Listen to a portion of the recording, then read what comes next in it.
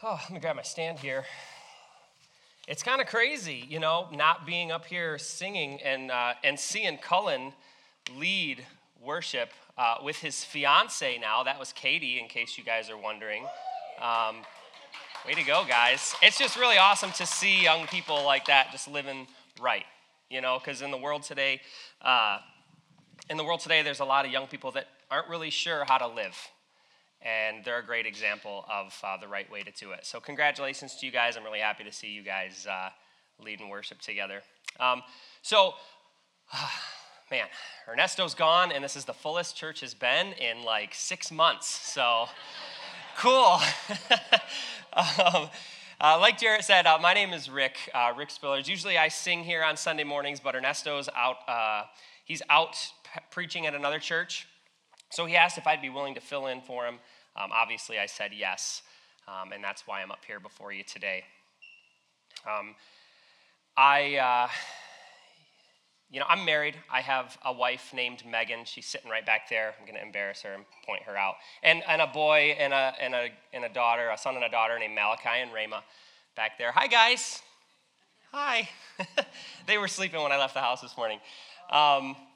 And Megan's usually upstairs in the nursery, so many of you maybe don't know her. But yeah, Megan and I we've been married we just celebrated our 6th wedding anniversary. And it seems, thanks. It's an awesome thing to celebrate something like that. And it seems like the time has gone by really fast, which is a good thing, because when you're having fun, time goes by really quickly. But there's been a few instances throughout our marriage where there's been some rough patches. I think most people would probably understand that. But one of those instances, it's kind of a funny story I'd like to share with you guys. One of those instances took place last year before the pandemic. So before the pandemic hit, we had little kids. So even before the pandemic, we really never got to go out and leave our house because our kids were always going to bed at like 7 o'clock. So Megan and I, one of our favorite things to do in the whole world is to pop a bag of fresh Orville Redenbacher's tender white popcorn in the microwave, right? Not movie theater butter, not kettle corn, tender white because it's got just the right amount of salt, just a little taste of butter. It's phenomenal. And when you pop it in the microwave and you pull it out of the bag, it kind of steams up and it smells so good. We loved, and we still do, but during this time, we really loved making microwave popcorn. And after the kids went to bed, we'd throw in a bag, we'd get a can of Coke, and we'd sit on the couch at the end of every night and we would binge watch, our favorite show on Netflix. It was like our thing that we liked to do. And so anybody who is a connoisseur of popcorns knows that the vestibule of choice for eating your popcorn is very important. Okay, so if you have too large of a bowl, then your popcorn tends to spread out and get kind of cold. But if you have too small of a bowl, then it kind of overflows and you can't get your paw down in there, and it kind of messes up the fist to corn ratio, so you can't get the right amount. And so the bowl that you eat out of is very important. And I'm sorry, but anybody who eats popcorn from the microwave straight out of the bag is a Philistine, because when you eat popcorn out of the bag, you are going to be washing butter off of your elbow. That's just how it goes, So it's really important what you choose to put your popcorn in. Well, around this time, I took a night out with my buddy John Combs back there. We went to see the latest Star Wars movie, and he's laughing back there. He knows the story I'm going to tell you. And I did get approval from my wife to share this story, by the way. So we went to see the latest Star Wars movie, and we walk in, and they have these souvenir popcorn buckets for sale. And man, they are the most gaudy-looking popcorn buckets ever. It's like a big picture of Rey from Star Wars on there. And I shelled out the extra shekels so that I could get this bucket. And I'm like, I'm going to take that home, and that's going to be my new nightly popcorn bucket. It's going to be awesome. And every time I eat out of it, I'm going to be reminded of the time I was sitting in front of the big screen, and it's going to just bring me back, and it's going to be great. So I take it home. I hand washed it. I shined it up. I set it on top of the fridge. I was really proud of this bucket. And I go to Megan, and I say, listen, Meg, I know that you like all of our tableware to match. I know that you don't like gaudy cups and plates and things with pictures on them like I do because I'm apparently a child and I like to have a picture to look at when I eat off my dish. And so I'm like, please don't throw this away because I want to use it for popcorn. Well, a couple days goes by and we end up getting our little popcorn night going again. And it hits me, I've got this new bucket, I'm going to use it. And so I throw a bag in, I pop it, it fills up, the aroma fills the room. I go to start looking for my bucket and I can't find it anywhere. And I'm like scrambling frantically because by this point, the popcorn bag is starting to deflate in the microwave a little bit because it's getting cold. And I can't find it. And I ask Megan, do you know where my popcorn bucket is? And she plays coy. She plays a little dumb and she's like, I have no idea. I don't know, babe. And so I'm like, man, where is that thing? So I'm like, well, whatever, So as the days go on, I'm looking for it and I can't find it. And finally it strikes me one day and I look at Megan and I go, did you throw my popcorn bucket away? And she just, I don't know. And she just walks off. And I'm like, no way. I specifically asked you not to throw that bucket away and you threw it away. And I didn't engage. I just got really mad. And I was like, that's disrespectful. How can you do that to another person? Throw away their stuff that they asked you not to, that you don't care about what I care about. I got really in my feelings about this. And to her, I bring junk home all the time. I just bring armfuls of junk home every time I go out. And I have these great plans. And then what ends up happening is she cleans up my mess afterwards and, donates most of it. So she thought it was one of those things. So she got rid of it. Well, I got really angry about this popcorn bucket, and for the next few days, I held on to it, and every time we'd go to watch movies at the end of the night, she'd be like, hey, you want to pop some popcorn? And I'd be like, nah, I think I'm just going to go to bed. I'm really frustrated about this, and I got really angry, and I didn't want to forgive her for what she did. I held on to that, and at that point, it started to create some issues in our relationship. And that's what I want to talk to you guys today about is forgiveness. Forgiveness. So we've been going through the Lord's Prayer, right?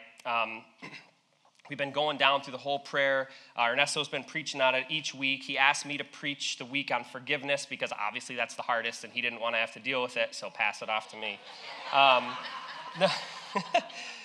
No, but as Jarrett read, Jesus is giving the disciples an example. This is how you should pray. These are the things that you should say. Well, I think it's important to understand the situation at the time when this teaching is happening. So at this point in the Bible, in Matthew, Jesus had been going throughout Syria, and he'd been preaching and doing miracles, and these big crowds started to follow him everywhere. And finally, he gets tired one day, and he gets a little exhausted. He climbs up on his own. He goes up halfway up the mountainside. And he's sitting there trying to get some rest. And his closest disciples, they follow him up there, and they sit at his feet, and they start talking to him. And so naturally, he begins to teach his disciples. And this whole time, this teaching is called the Sermon on the Mount, right? And so he's teaching a lot of different things. And during this sermon, he's teaching about prayer. This is one section of that. And this is interesting because these are Jewish people. These are people that know how to pray. They know how to talk to God, but he's giving them a new way to talk to the Lord. And so there's some differences in the way that he's describing this. Now today, I won't go through the whole prayer, obviously, because we've been doing that, but we're going to focus on that verse number 12. Forgive us our debts as we also have forgiven our debtors. Forgive us our debts as we also have forgiven our debtors. So we're going to break this down. That first line, forgive us our debts. It's really interesting. This is instruction from Jesus. He's saying, pray this way. Ask the Lord to forgive us our debts. This is a call for repentance. Jesus is telling us you have to be willing and ready to repent. When you pray, you always have to be willing to do that. See, and that's the first point, is we have to have a heart of repentance as we pray. We need a heart of repentance as we pray. So let's talk about repentance. What is repentance? It's forgiveness for sins, right? We're being forgiven when we repent. The Lord has redeemed us. Just like when he got saved, he shed his blood on the cross so that we could be sanctified and made new and our sins could be forgiven. So your question might be, why would we need to repent again? Because Jesus is talking to people and he's saying, every time you pray, repent. Well, obviously I'm going to keep praying throughout my life, so why should I repent every single time that I pray? Well, in order to understand why continual repentance is important, we need to look at the book of 1 John, chapter 1, verses 5 through 9. It says, and I'm gonna read an NIV, and this is a different translation, but you'll get the gist of it. It says, "This is the message we have heard from him and declare to you. God is light. In him there is no darkness at all. If we claim to have fellowship with him, yet walk in the darkness, we lie and do not live by the truth. But if we walk in the light as he is in the light, we have fellowship with one another, and the blood of Jesus, his son, purifies us from all sin. If we claim to be without sin, we deceive ourselves, and the truth is not in us. If we confess our sins, he is faithful and just, and will forgive us our sins and purify us from all unrighteousness." So the book of 1 John is not written to be read by unbelievers. When John wrote that letter, he wrote it to the established church at the time. So he's talking to Christians like you and me, and he's talking to them about continual confession of sin. Even though they've been sanctified through Christ, he's talking about continual repentance. So we need to continually repent because in 1 John it says that God is light, and in him there is no darkness. And if we have sin in our lives, that's darkness, and we can't walk fully in the light. We can't be fully righteous with the Lord, and we can't have true, unbridled, holy relationship with him if there's darkness that separates us that we're still holding on to in our hearts. See, a great way to kind of exemplify this is unrepentant sin causes a strain on our relationship with the Lord. I like to think of this in terms of a family. So I have a daughter. Rama is my daughter. And she's little now, but someday she's going to be a teenager, and she's going to want to go out on her first date. And that is going to be a day for sure. I'm really not ready for that, even thinking about that. But, we haven't really decided how we're going to handle those things yet. But, I may say, I get to go along as a chaperone, who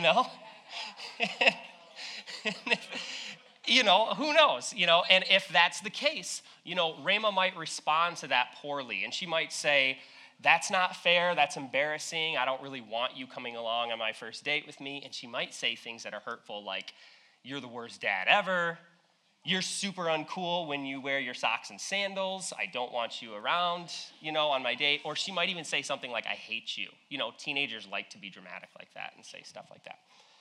So if she says something like that and she creates sin in between our relationship, or she creates that rift in between us, then obviously the next time that we try to spend time together, it's going to feel strange, right? It's going to feel like we're separated, and it's not going to work. We're not going to be able to grow as closely together as we would have if that hadn't been there.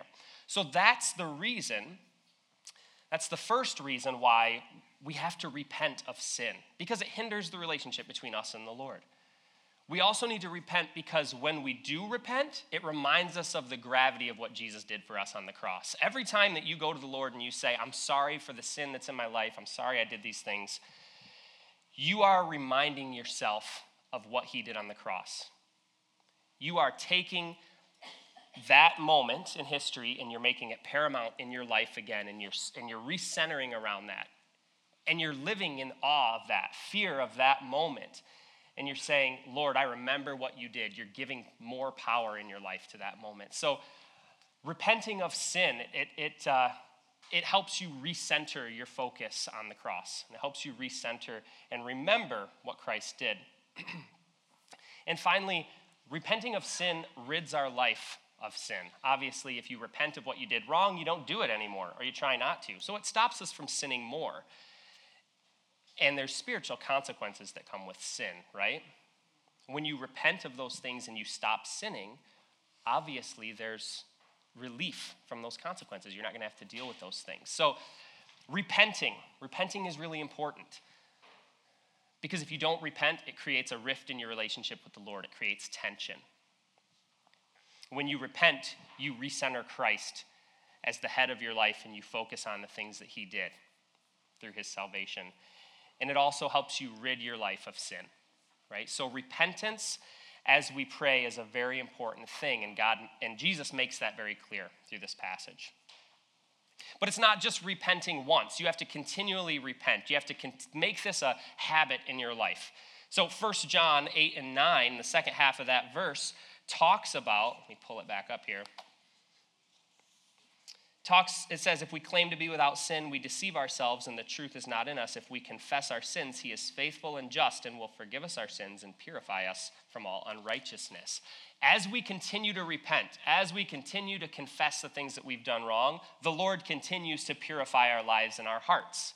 And he pulls us back into righteousness and good relationship with him and begins to reestablish that intimacy with him. So not only is it important for us to repent, but it's important for us to continually repent and make that a habit throughout our lives. So we need a heart of repentance as we pray.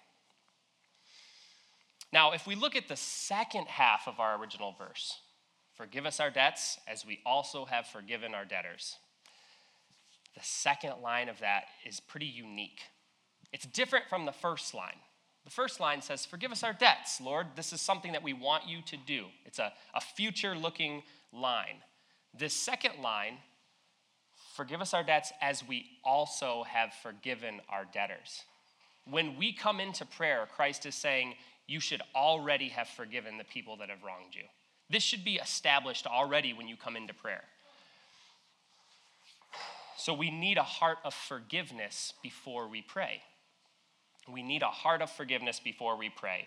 So forgiveness obviously is one of the hardest things to do in life, because when somebody hurts you, especially when you're young and malleable and your mind is, still developing, if somebody does something to deeply hurt you, those roots, they can set really deep and kind of mess you up for a long time, right?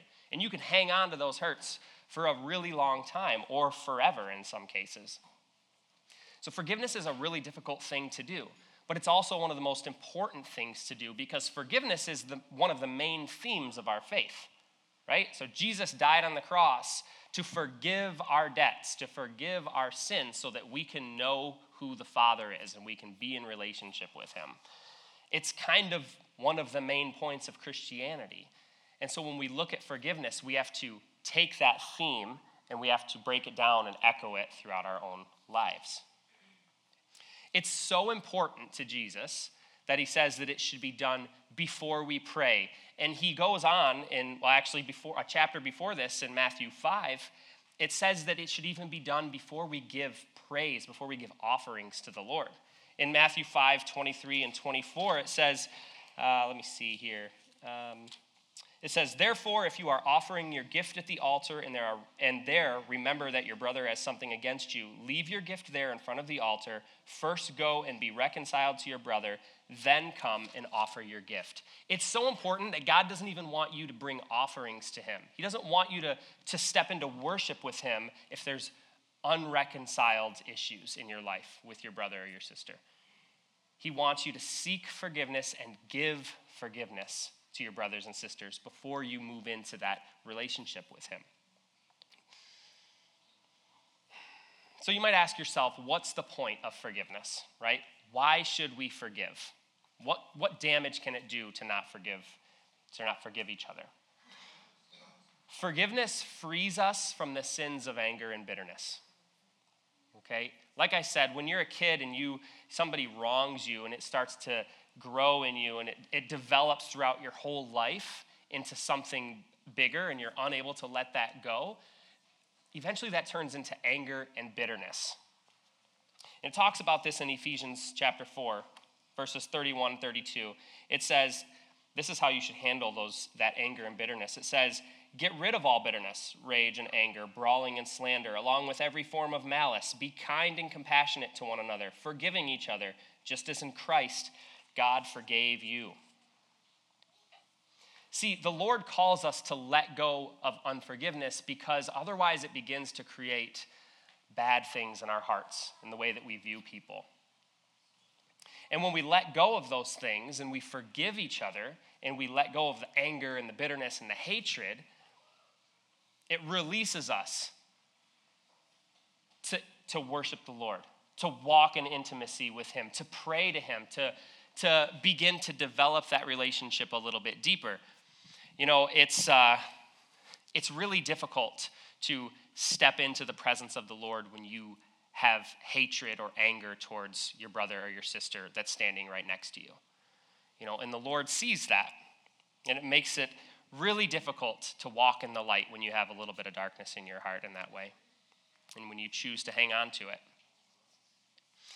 But we can't just forgive once and let it go. We have to keep on forgiving. Just like we have to keep on repenting of our sin, we have to keep on forgiving the people who've wronged us. Matthew 18:21 says that Peter goes up to Jesus and asks Jesus, how many times should I forgive my brother when he's wronged me? 7 times? Like, 7? That's a lot.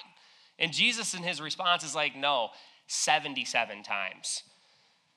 I've heard people say 77 times 70 or whatever. There's a lot of sevens in there. But the point is that it's not just you hit a limit and then you cut them off and be like, sorry, dude, forgiveness limit met, no more. No, that's not what Jesus is saying. What he's saying is there's no limit to the amount of forgiveness that you give your brothers and sisters. As they wrong you, as people wrong you, because people will wrong you. Yeah, they will. Whether you like it or not. I mean, the reality is that your kids might hurt your feelings, or your spouse and you might have an argument, or your brother and your sister might struggle, and you guys may say hurtful things. But you have to continually forgive, and Christ calls us to always forgive and to put no limit on our forgiveness. Because if we start to hang on to those hurts, those roots of bitterness and anger are going to start creeping up. And over time, they're going to start building up.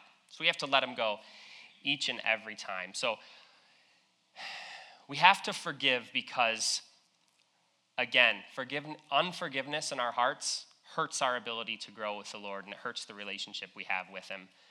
And we have to continually forgive, always. We have to make that a practice. While we're talking so intensely about forgiveness here, I want to remind you of verses 14 and 15 that Jarrett read. Right after the end of the Lord's Prayer, Jesus talks about forgiveness being something that you should do in order to receive forgiveness from the Lord. He says, if you forgive your brothers their sins, then the Lord will forgive you your sins. But if you refuse to give your brothers of their wrongdoings, then I will not forgive your sins. That's a really bold statement. And it's pretty obvious. We need to forgive if we want to be forgiven, right? That's what it's saying. We need to forgive if we want to be forgiven. And Jesus gives a really clear example of this a few chapters later as he continues teaching. And it's the example of the servants who don't want to forgive or who have issues with forgiveness. The first servant owes the master a great debt. He owes him a whole bunch of money. And essentially he goes to the master and he says, I can't pay the money. Can you please give me a little bit more time? Can you help me out? Because the master wants to throw him in prison, repossess all of his stuff, sell his wife and kids into slavery, and recoup what he's loaned to this guy. And the master has grace on him. The master says, you know what?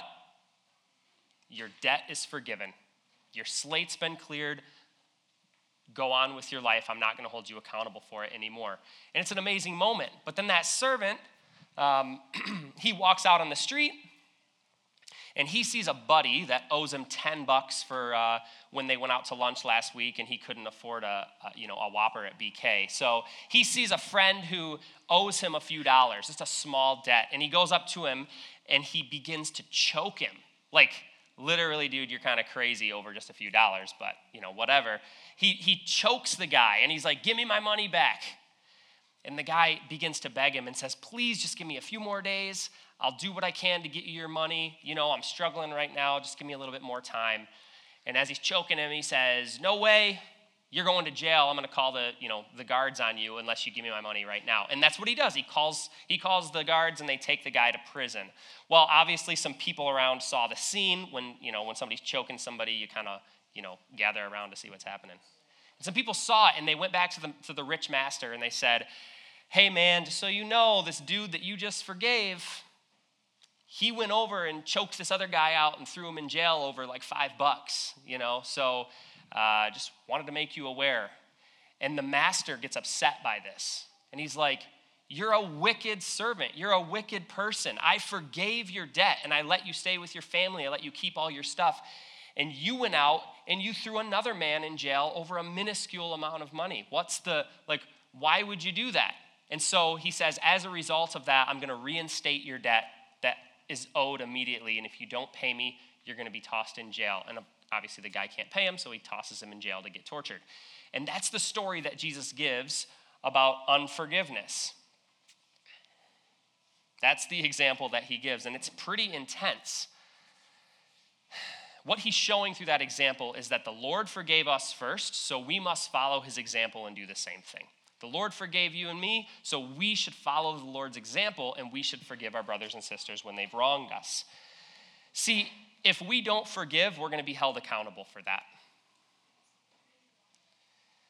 The verses says we will not be forgiven of our sins. That's a really scary thing, and it's kind of confusing, and it's like, oh, what does that mean? Does that mean I'm not a Christian anymore if I refuse to give this person forgive this person who hurt me? What does that mean, the Lord will not forgive us? Now, I think it's important to note that this does not undo what Jesus did on the cross, okay? This doesn't undo our sanctification, and it doesn't undo the grace that the Lord gave to us. It doesn't say, if you don't forgive people, you don't get to come to heaven anymore. And it doesn't cast us out from relationship with the Lord. But what it does do is it seriously hurts that relationship that we have with the Lord. It takes us out of close fellowship with him. Because at that point, it's not just a reaction to a hurt anymore. We're straight up choosing to hold on to anger and bitterness. We're choosing not to forgive, and we're choosing to hold on to sin in our hearts. And when you do that, it puts a wedge between the intimacy that you and the Lord can have together in your own personal walk. Hebrews 12, 14 and 15 talks about this. It says, make every effort to live in peace with all men and to be holy. Without holiness, no one will see the Lord. See to it that no one misses the grace of God and that no bitter root grows up to cause trouble and defile many. See, he outlines here that if you hold on to that anger and that bitterness and you choose not to forgive people, then it will defile you. It will create in you things that are not of the Lord, and it stops you from being able to walk fully righteous and fully holy in the light with the Lord. And that doesn't mean that the Lord doesn't talk to you anymore. It doesn't mean that you don't have a relationship with him, and it doesn't mean that you're cast out of his kingdom. But the whole point of Christianity isn't just so that we can be saved and not burn at the end of time. The point is relationship with Jesus. The point is relationship with God. He wants to know us. We want to know him. And when you purposely drive a wedge in that relationship, the Lord can't overcome what you're choosing to do. If you don't want to have intimate relationship with him, he's not going to force that on you. So you're choosing, by not forgiving people and by holding on to anger and bitterness, you're choosing to say, I don't want to grow deeper with you, Lord. I don't want that closer intimacy. You've got to rip that stuff open. You got to let it go, and you've got to be able to move into intimacy with the Lord so that he can begin to heal you and make you more mature spiritually as well. See, that's the consequence of unforgiveness. The consequence is separation from his intimacy. It pulls you back from that relationship just a little bit. It makes you walk your days not as close to the Lord as you should be. There's a lack of spiritual growth on some levels and a lack of spiritual maturity. You can't grow and mature at the same rate as if you were righteous and holy before the Lord, if you were to repent of those sins. And so unforgiveness, just as much as other sin in your life, causes the relationship between you and the Lord to have tension, and it causes it to not be as good, and it kind of takes away from that. So this prayer in Matthew 6, it addresses the idea of forgiveness during prayer in three separate ways. We need a heart of repentance as we pray. We need to continually repent and cleanse ourselves and We don't cleanse ourselves. The Lord cleanses us. We need to continually go to him and ask for forgiveness and have him cleanse our hearts so that we can continue to walk with him.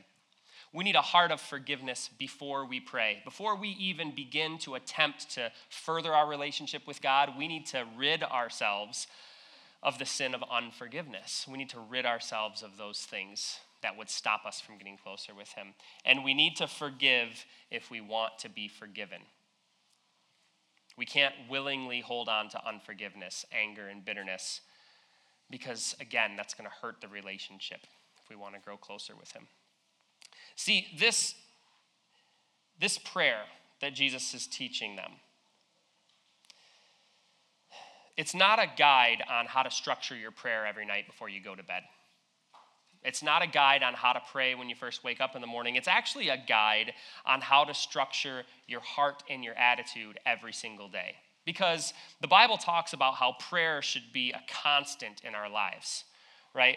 It should be as natural as breathing. It should be something that we do when we're celebrating, when we're hurting, when we're falling apart, when we're lonely. Prayer is something that we do all the time. And what Jesus is saying in these verses is he's saying, because prayer is supposed to be such a big part of your life, you should be repenting and you should be forgiving people almost constantly throughout your life. You should always be seeking to be clean and holy with the Lord, and you should always be seeking to forgive people who have wronged you, because that's how you're going to be able to keep that relationship with the Lord free of anything that would cause tension. So, back to my story at the beginning about the popcorn bucket. So, it's important to note here that the issue that I was facing wasn't about the bucket, right? Because the bucket was silly. I was feeling like my wife didn't care about the things that I cared about, or she wanted to purposely just thumb her nose up at me and be like, forget your bucket, I don't care about you. In reality, that's not what was happening. She just thought it was another piece of junk that I brought home. But like I said, I held on to that for quite a few days, and I remember coming into church that Sunday morning, and I was talking to Tony, and I was talking to Ernesto, and I was talking to John, and I told them the story, and it's like one of those things where somebody like really makes you mad, and you're like, get a load of what happened to me this week, you know? And it's like, and they're all like, dang, man, I'd be hot if that was me. You know, I'm pretty sure he probably said that phrase, but, you know, and they were like, you know, they were talking about it, and I go up on stage to worship the Lord and to worship with you guys and to sing and to ask the Lord to come and join us. And that morning, the Lord was here. Where 2 or 3 are gathered, the Lord is there, right? He was still here. But that morning, within my own heart, even though I'm singing and I'm praising the Lord, there was separation. There was division between me and the Lord because there was sin in my heart that I was holding on to willingly and I was angry about. And when I was singing and praising, that intimacy of the Spirit, that moment of worship that's supposed to be so rich and so vulnerable and so good, it wasn't there. In fact, I'm standing up here and I felt embarrassed. And it wasn't because I, messed up a word or something like that, which you guys know happens often, but it was because there was conviction in my heart and there was unclean thoughts. There was unclean attitude in my heart towards that situation.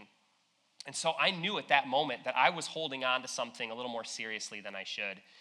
And so I had to repent of that. I had to talk to the Lord and ask him to forgive me. And I had to forgive Megan for throwing away my popcorn bucket. And that ended up setting the relationship right. Okay? And then the next week when I came in, I was able to freely worship the Lord and engage with him on a much more intimate level. Now, I will go on to say that the last time we went to Florida, I bought a popcorn bucket from Universal Studios, and I brought it home, and that is still in the cupboard. So she's allowed me to... I addressed that one pretty quickly off the bat, and we use it, and it's awesome. I love having popcorn out of that bucket. But the point is that forgiveness is the key to our own personal walk with the Lord, okay? It's not about letting other people off the hook. It's not about letting somebody get away with something and just taking the hit. No, it's about your own personal walk, because if you hold on to that anger and bitterness, it's gonna cause issues with your walk with Jesus. So both giving forgiveness and on the other end, receiving forgiveness, the repentance aspect of it. These things are both equally important. And their continual application throughout our lives, all the time, like Jesus said, every time you pray, do these things. Continually applying those things throughout our life is absolutely critical to growing more intimate with God every single day. If you want to have intimacy with the Lord and you want to grow in spiritual maturity and you want to make that relationship tighter, you have to let go of those things. You have to let go of unforgiveness, the anger, the bitterness. You have to repent of sins that might be holding you back from fully engaging with him, like I did on that Sunday morning. And so when Jesus gives these directions in Matthew 6, he's not telling you this is how you should pray because this is how I want it done. He's telling you this is how you should pray because this is going to be what brings you closer to the Lord. This is what relationship with me, what relationship with the Father is all about. That's what it's about. He's outlining it there for us, and he's saying, do this so that we can know each other better. So with that said, let's pray together. Jesus, we thank you so much for this morning. We thank you, Lord, we thank you for what you did on the cross. And we thank you, Lord, that you died and you gave us redemption. Thank you for allowing us to be able to repent, not just once so that we can be a part of your family, but Lord, letting us have the freedom to repent every time that we mess up. Because we do mess up, God. Thank you for giving us the grace to forgive other people when they've hurt us. And Lord, we just thank you so much that no matter what we do and no matter what things life or other people throw at us, Lord, you're there. And we can always come to you and we can always make things right, and that you'll be there to walk in intimacy with us. We love you so much, Jesus, and we're just so grateful for your kingdom, for who you are and all you've done. It's in your name that we pray, Lord. Amen.